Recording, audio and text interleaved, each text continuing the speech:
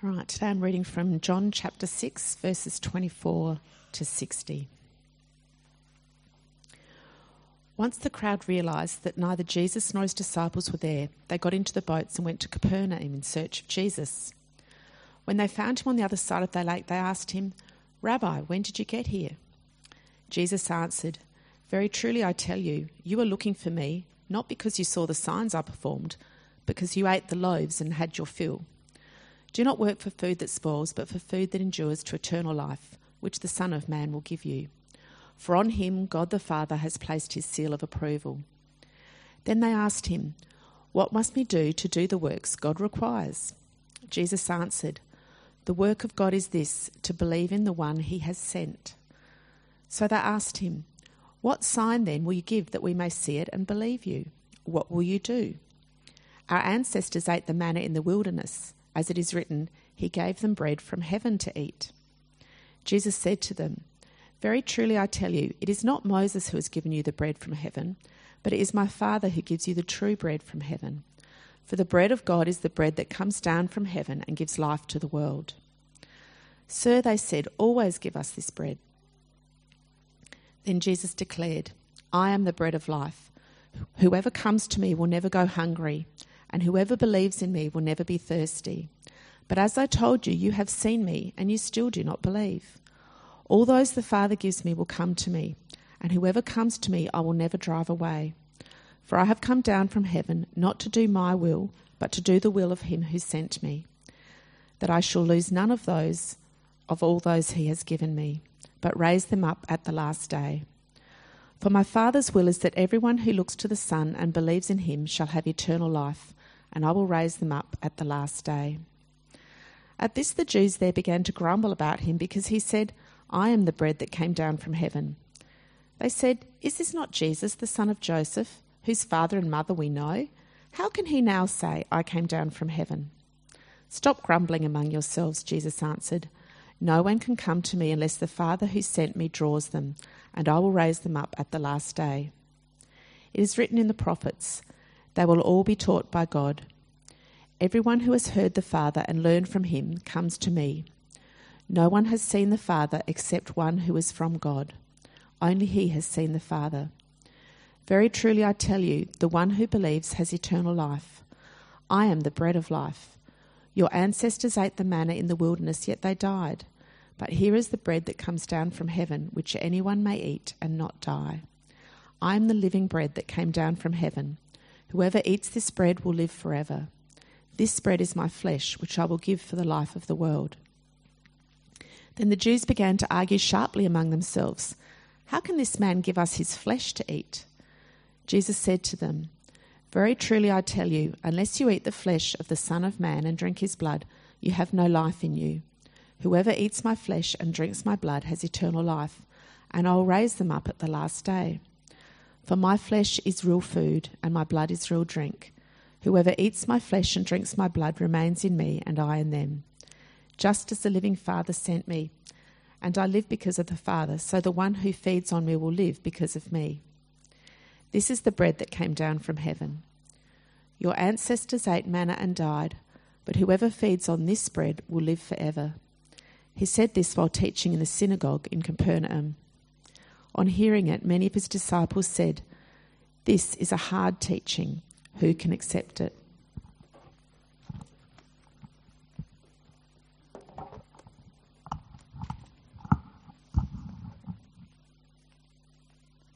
Well, good morning. My name's Stephen, one of the ministers here. On Friday, I was at Coles and I was shopping for crackers to go with cheese. And there are all sorts of options. There's water crackers, rice crackers, bagel thingy crackers, Jats crackers, super grain crackers as well, quinoa. There are shelves and shelves of crackers. But despite that, I couldn't find the one that I was looking for. Someone had introduced me to these crackers that have got like nuts and fruit in them, and they're kind of dangerously good. And I'd bought them at Coles before, but this time I just couldn't find them no matter how hard I looked. And I felt a bit annoyed. I was annoyed by the millions of options, and at the same time, hypocritically, I was annoyed that they didn't have my option. Now, I know what you're thinking. Get over it, Stephen. First world problem. And you're absolutely right, of course. Having so many options of food so easily available is the stuff of dreams for so many people in our world. And before the agricultural revolution, the vast majority of people in our world just lived on very few options for food, very few staple diets. And they worked hard just to survive. We, of course, just saw a video from Compassion that, well, not many of us can really relate to that video, to her situation. Jennifer, she described how if her mother didn't come home with any money, or if she only came home with $1, they wouldn't eat. And the next day, going to school, she'd just have a glass of water. Now, for most of the world throughout history, food has meant hard work, and the connection between bread and life is very strong. And this was certainly the case for the crowds that were following Jesus. These crowds, they're taxed fairly heavily by Herod and the Romans. They live off bread and fish, of which there is never enough, which is only won by hard work. And abundant food for them, it's just the stuff of dreams. Now, it's to these people that Jesus declares, like we just heard, I am the bread of life. But before he comes out and says this, what we didn't read today is what he does to help them see this. Remember last week that the Pharisees missed the amazing work that Jesus was doing, and instead of being amazed that Jesus was healing and doing God's work, they got caught up on the fact that he was working on the Sabbath. They missed seeing what his work pointed to.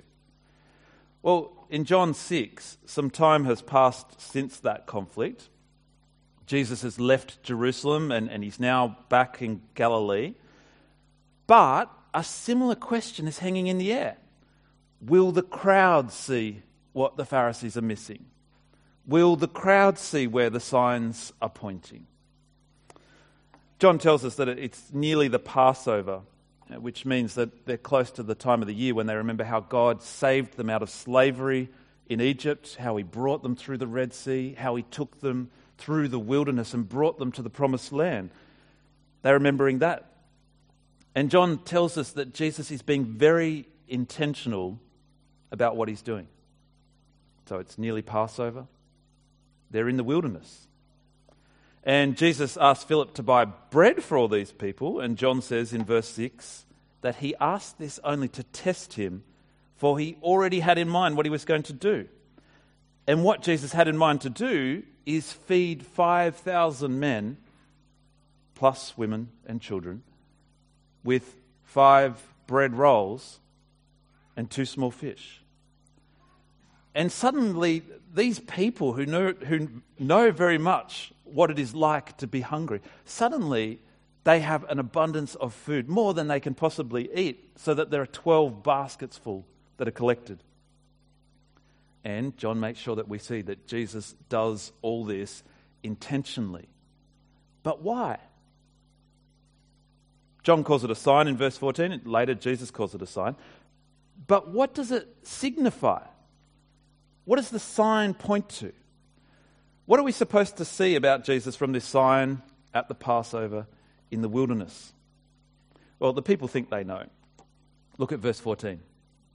After the people saw the sign that Jesus performed, they began to say, surely this is the prophet who is to come into the world.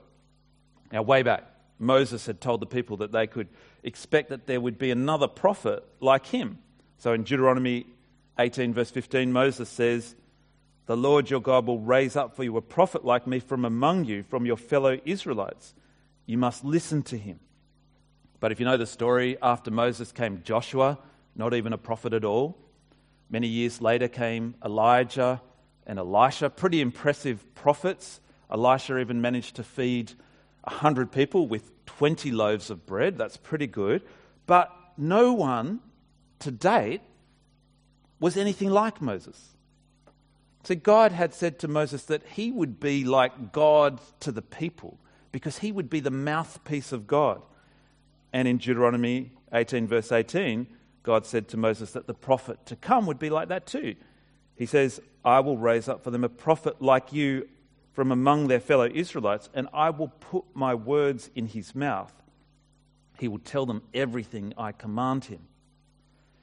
Well, the people see Jesus feeding them at Passover in the wilderness, and naturally, where do their minds go? To Moses, to the prophet that he predicted. Do you remember how in the wilderness God had fed them through Moses for 40 years with the manna that came down from heaven? At their time, there was a belief that when the Messiah came, the King came, that again there would be manna coming down from heaven. And the crowds, they're thinking, surely Jesus must be the prophet. Surely he must be the King, the Messiah. But have they read the sign right? Because look at how Jesus reacts in verse 15. Jesus, knowing that they intended to come and make him king by force, withdrew again to a mountain by himself. Jesus doesn't go along with their understanding of what's going on. Now, it's not that they're wrong about him being the prophet that Moses predicted or the Messiah king. If you read Acts 3, the Apostle Peter says that Jesus is the prophet that Moses predicted. Back in John 4, we saw that Jesus said he is the Messiah. Jesus doesn't go along with their understanding of what's going on because they want him to be a prophet. They want him to be a king in their own image. It seems they're thinking, this is great. Jesus can give us what we really want. He can satisfy our deepest longings. But it seems they think their deepest needs and longings have got to do with physical things like food. They think Jesus feeding them is a sign that points to Jesus bringing them comfort and plenty in this life. They think they can make him a king who'll lead them to get rid of the Romans who are taxing them into poverty. They think Jesus will bring about the days in this life when each person will sit full, happy, content under their own fig tree. In other words, they want to force Jesus to fit their agenda, to do for them what they want him to do. They want him to wage war and rule how they want. Who does that? What kind of people are these people wanting to force Jesus to become their king? Well, the answer is, of course, that they are people very much like us today. In fact, we're probably worse these days in some ways because we tend to think that spiritual things are personal and individual. So it's very easy for us to think that it's quite okay for people to make Jesus in their own image. You can have one version of Jesus, and I can have another version of Jesus, and that's fine, that's okay.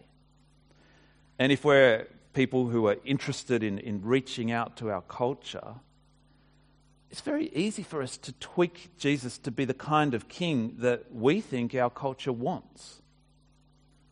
Loving, accepting, keen to accommodate our lifestyle choices, keen to get behind our plans for happiness, keen to help us live as fulfilled and trouble-free as is possible. Meanwhile, the real Jesus withdraws from these kind of plans. Jesus will not be the puppet king that they want or the puppet king that we want.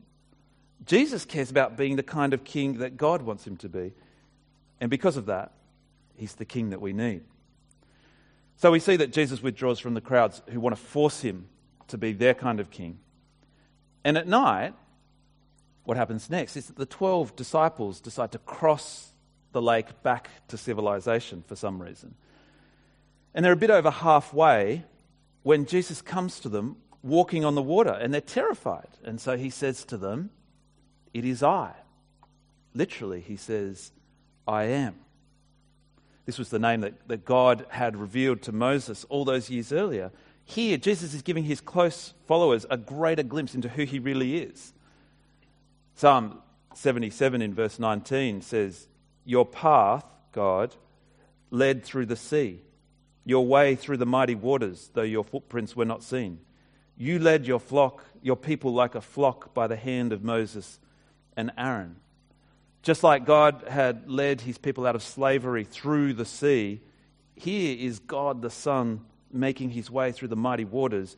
Jesus here is giving his close followers a glimpse into his true glory. He's not going to be the kind of king they might want, but he is the kind of king they need. And we see this. We see why in what he says next to the crowd. Now, as you can imagine, the crowd is pretty confused at this point. They've been trying to make Jesus their king by force, and he's rudely just disappeared. It's not very grateful of him. And after looking for him everywhere there, they can't find him, so they look over on the other side of the lake where he mysteriously turns up. And so when they find him, they say, "When did you get here?" But as usual, Jesus doesn't answer their question. He answers the real question behind their question. He says in verse 26, "Very truly I tell you, you were looking for me not because you saw the signs I performed, but because you ate the loaves and had your fill." They saw the signs, but they wouldn't see where the signs pointed to. And Jesus tells them their problem in verse 27. He says, "Do not work for food that spoils, but for food that endures to eternal life, which the Son of Man will give you."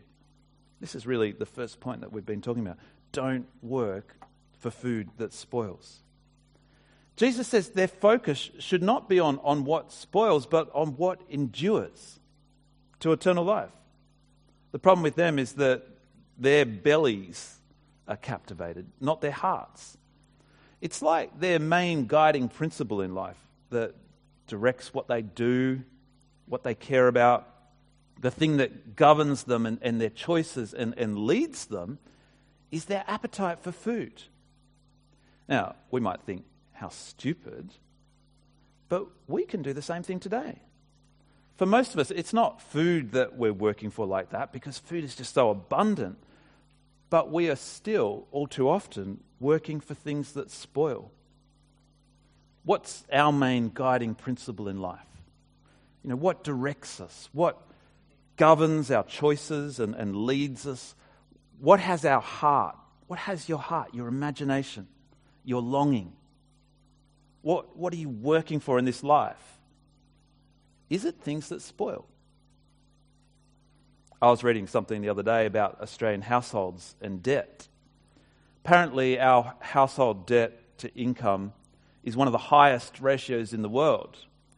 Some people describe it as extremely elevated. Some people describe it as a ticking time bomb. 3 in 10 households in Australia apparently are over indebted. What's led us here? You can blame governments and housing shortages, or on the other hand, if you're the government, you can blame hipsters having smashed avo in cafes, as they say.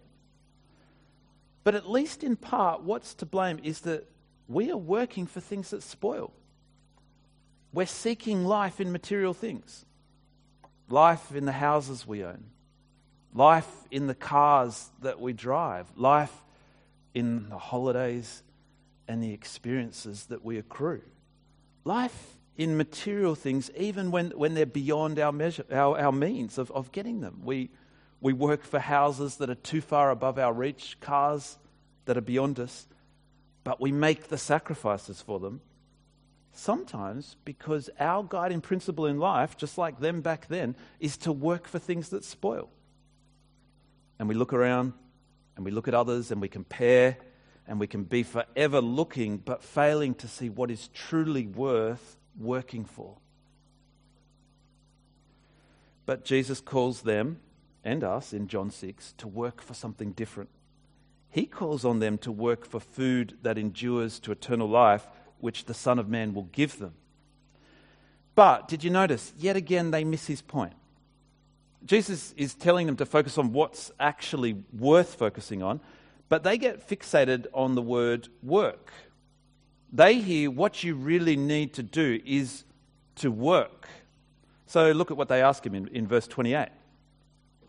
What must we do to do the works God requires? They totally skip over the second part of what Jesus said. They're not interested in him and what he said he wants to give them. Their focus is on themselves, and they seem pretty confident that they'll be able to do whatever work it is that God requires of them. So Jesus tries to bring their focus yet again back to what they really need. The work they need to do is not about focusing on themselves at all. Look at verse 29. Jesus answered, "The work of God is this, to believe in the one he has sent." What's the work that God requires from us? To believe in Jesus. What work do we have to do to have the food that endures to eternal life? Believe in Jesus. Where should our focus be? Jesus. This is really our second point we've been talking about. Work for what lasts forever simply by coming to Jesus. Jesus' point is not that you need to work hard in this life to get eternal life. His point is what you really need is to believe in him. Their focus should be on him. Now, finally at this point, they see what Jesus is saying, but they don't like it. So they ask in verse 30, "What sign then will you give that we may see it and believe you? What will you do?" And they kindly give him a bit of a hint about what he should do. They're kind of like teenagers who are never full. "Our ancestors ate the manna in the wilderness. As it's written, he gave them bread from heaven to eat." Can you believe these people? They missed the sign that Jesus gave them when he fed 5,000. And the fact that they ask for this sign shows that they'll just keep missing the signs because they don't like where the signs are pointing. Think about what these people have experienced. Think about what they've seen with their own eyes. But what are their experiences gaining them? Nothing. Because they won't follow the signs to where they're pointing. They won't listen to the words that Jesus is speaking. Later on, Jesus says in verse 63, "The Spirit gives life, the flesh counts for nothing. The words I have spoken to you, they are full of spirit and life." Now, we might wish from God all sorts of experiences. We might wish God would just let us see with our own eyes. But Jesus says here that experiencing and seeing things from God will do nothing for us if we won't listen to his words. They wanted Jesus to be like Moses, and they thought that's where the signs were pointing. But Jesus is telling them with his words that the signs point to him being even greater than that. In verse 33, he says, "Very truly I tell you, it's not Moses who has given you the bread from heaven, but it is my Father who gives you the true bread from heaven." And in verse 35, he says, "I am the bread of life." Do you see that? It's not just that Moses pointed to Jesus. The manna that fed the people in the wilderness, the manna itself pointed to Jesus. He is the true bread. Back in chapter 5 last week, Jesus said that the Pharisees searched Scripture looking for eternal life, but they missed it because the Scriptures pointed to him, but they refused to come to him. Now, we might think when we read that in John 5 that Jesus is talking about a few passages here and there that point to him and predict his coming, but he has in mind so much more than that. He is, across John, he is the Scripture fulfilled in every way. The Scripture points to him in so many ways. He is the true manna in the wilderness, the true Passover meal. He's the true bronze snake lifted up in Numbers. He is the Lamb of God, the true sacrifice for sin. He is the ladder into heaven, the temple. He is the abundance of wine, the good shepherd. He is the living water. All these things, all these Old Testament metaphors, stories, all these Old Testament structures, they all point to Jesus. Everything is radically centered on him. He is the bread of life, and he's come down to give life to the world. Now, they saw the signs that Jesus was doing, but they didn't want to see where the signs were pointing. Now, notice they followed Jesus. They wanted to make him king. They're even called disciples, but still they didn't believe. It makes you wonder, what on earth is it going to take for people to believe, to truly believe. And Jesus tells them in verse 37, all those the Father gives me will come to me. And whoever comes to me, I'll never drive away. For I have come down from heaven not to do my will, but to do the will of him who sent me. It takes the work of the Father for people to come to Jesus. Unless he draws them, unless he enables them to come, we just won't come. And it takes Jesus doing the Father's will.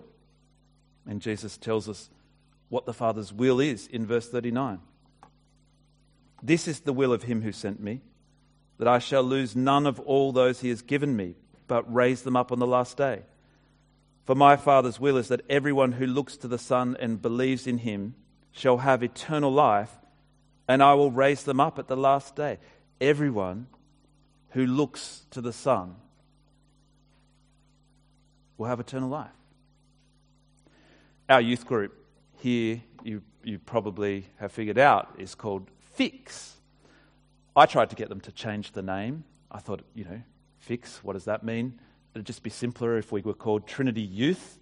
Apparently that's not hip, though I did notice in their logo they have youth up there, right?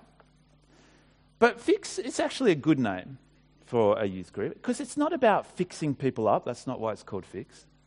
It's not about kids coming to get a fix. That's not it either. They're called Fix because it's all about kids fixing their eyes on Jesus. And that's a good name because it's exactly what God wants us to do, to look to the Son. Whoever looks to the Son has eternal life. You know those times when you wonder, am I really a Christian? Am I really living this? Do I really believe this? And you know those times when you push those kind of questions even further and you start asking, do I show that I really believe this? Am I passionate enough? Am I changed enough? Am I experiencing the Spirit's power enough? Am I sinning less and keeping in step with the Spirit? And sometimes we even take it to absurd kind of questions like, am I showing enough signs that I'm predestined by God? Is there an online survey that I can take for that? Why do we do that? I'll tell you why. It's because the devil wants us to take our eyes off Jesus and to put them here on ourselves. But looking down at ourselves accomplishes nothing. It's only by fixing our eyes on Jesus, looking to him, that we have eternal life. It's by fixing our eyes on Jesus that we're changed, never by fixing them on ourselves. It's God who draws us. It's Jesus who saves us. And it's Jesus who keeps us and will never drive us away. So why on earth would we look anywhere else except to him? It's like when we're saved, we walk through an archway that says, I come to Jesus, I believe, I choose you, Jesus. But after we've walked through the archway, we look back and we read, yes, you chose me, but it was because I chose you. I drew you. I kept you. Isn't that hugely comforting? We are chosen by God, saved by God, kept safe by God. Now, for those of us who've done this, who've come close to Jesus, our guiding principle in life, it can never be to work for things that spoil. That's not our guiding principle. But neither is our guiding principle in life to work thinking that we can achieve eternal life. Our guiding principle in life is simply this: what helps me keep looking to Jesus? This is what directs what we do and what we care about. This is the thing that governs us and our choices and leads us in life. What helps me keep looking to Jesus? Now the crowds, they couldn't handle that kind of guiding principle for life. They don't want that kind of focus on Jesus. Look at verse 41. At this, the Jews there began to grumble about him because he said, I am the bread that came down from heaven. They said, is this not Jesus, the son of Joseph, whose father and mother we know? Why is it as soon as someone knows your father and mother, they never take you seriously anymore? How can he now say, I came down from heaven? To them, Jesus is promoting himself too much. To them, he looks so basic, underwhelming. To have him as your life's focus, to come to him, to believe in him, it just seems so pathetic to them. I was listening to the radio in the car the other day, and it was International Women's Day recently. And so they had a panel of women talking about feminism, and they were discussing all the different waves of feminism and how there's still so much work that's needed today for women's rights, and especially in this age of strong authoritarian male leaders running superpower countries. Now, as I listened, I couldn't help thinking that so many of the real problems that they identified, I couldn't help thinking so many of those problems are answered in Jesus. But I thought, for them and for those strong authoritarian men and for so many people, they think Jesus looks underwhelming. They think he doesn't have what they want. But the thing about Jesus is he refuses to be the king we want, and he insists on being the king we need. And here in John 6, he really pushes the people. He pushes those who are coming to him and who are following him to see that not only is he the center of all things, but he pushes them to see that they and all the world desperately need him. Look at verse 53. He says, "Very truly I tell you, unless you eat the flesh of the Son of Man and drink his blood, you have no life in you. Whoever eats my flesh and drinks my blood has eternal life, and I will raise them up at the last day. For my flesh is real food, and my blood is real drink." This is not Jesus talking about communion here or the Eucharist. This is Jesus talking about the same thing that communion talks about. This is Jesus talking about his death on the cross. And he's very literal here. Because we will literally die without his death. And we will literally live forever only by his death. You see, Jesus can never be whatever we want him to be. He's not on about being whatever we want him to be on about. He's not that kind of king. He comes to do the Father's will, not ours. And the Father's will is that he will die for us, to give us life and to keep us in eternal life. And unless we come to him and believe in him, make no mistake, we die. We just don't have any hope outside of him. Either we eat what he's offering, or we die spiritually, eternally. And this is the last point we've been talking about. We've got nowhere else to go. Did you know that pride is the great enemy to believing in Jesus? Pride is the great enemy of life. Jesus comes down from heaven. He humbles himself for us. He gives his flesh, his blood for the life of the world. And unless we humble ourselves and feed on him, we die. Many people today are offended by that. Many of Jesus' own disciples back then were offended by this. They missed where the signs were pointing. And look at verse 66. John writes, "From this time on, many of his disciples turned back and no longer followed him." But not all of them. In verse 67, Jesus turns to the 12 disciples and he says, "You do not want to leave too, do you?" Have you ever asked yourself that question?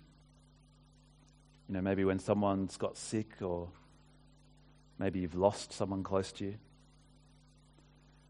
Maybe you wonder why God hasn't protected you from some awful situation or some horrible person.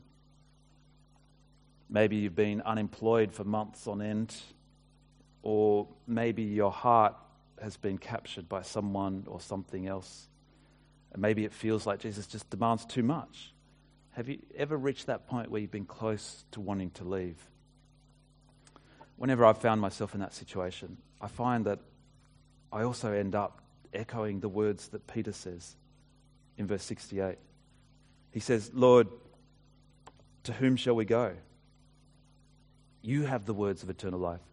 We have come to believe and to know that you are the Holy One of God." there's just no one like Jesus.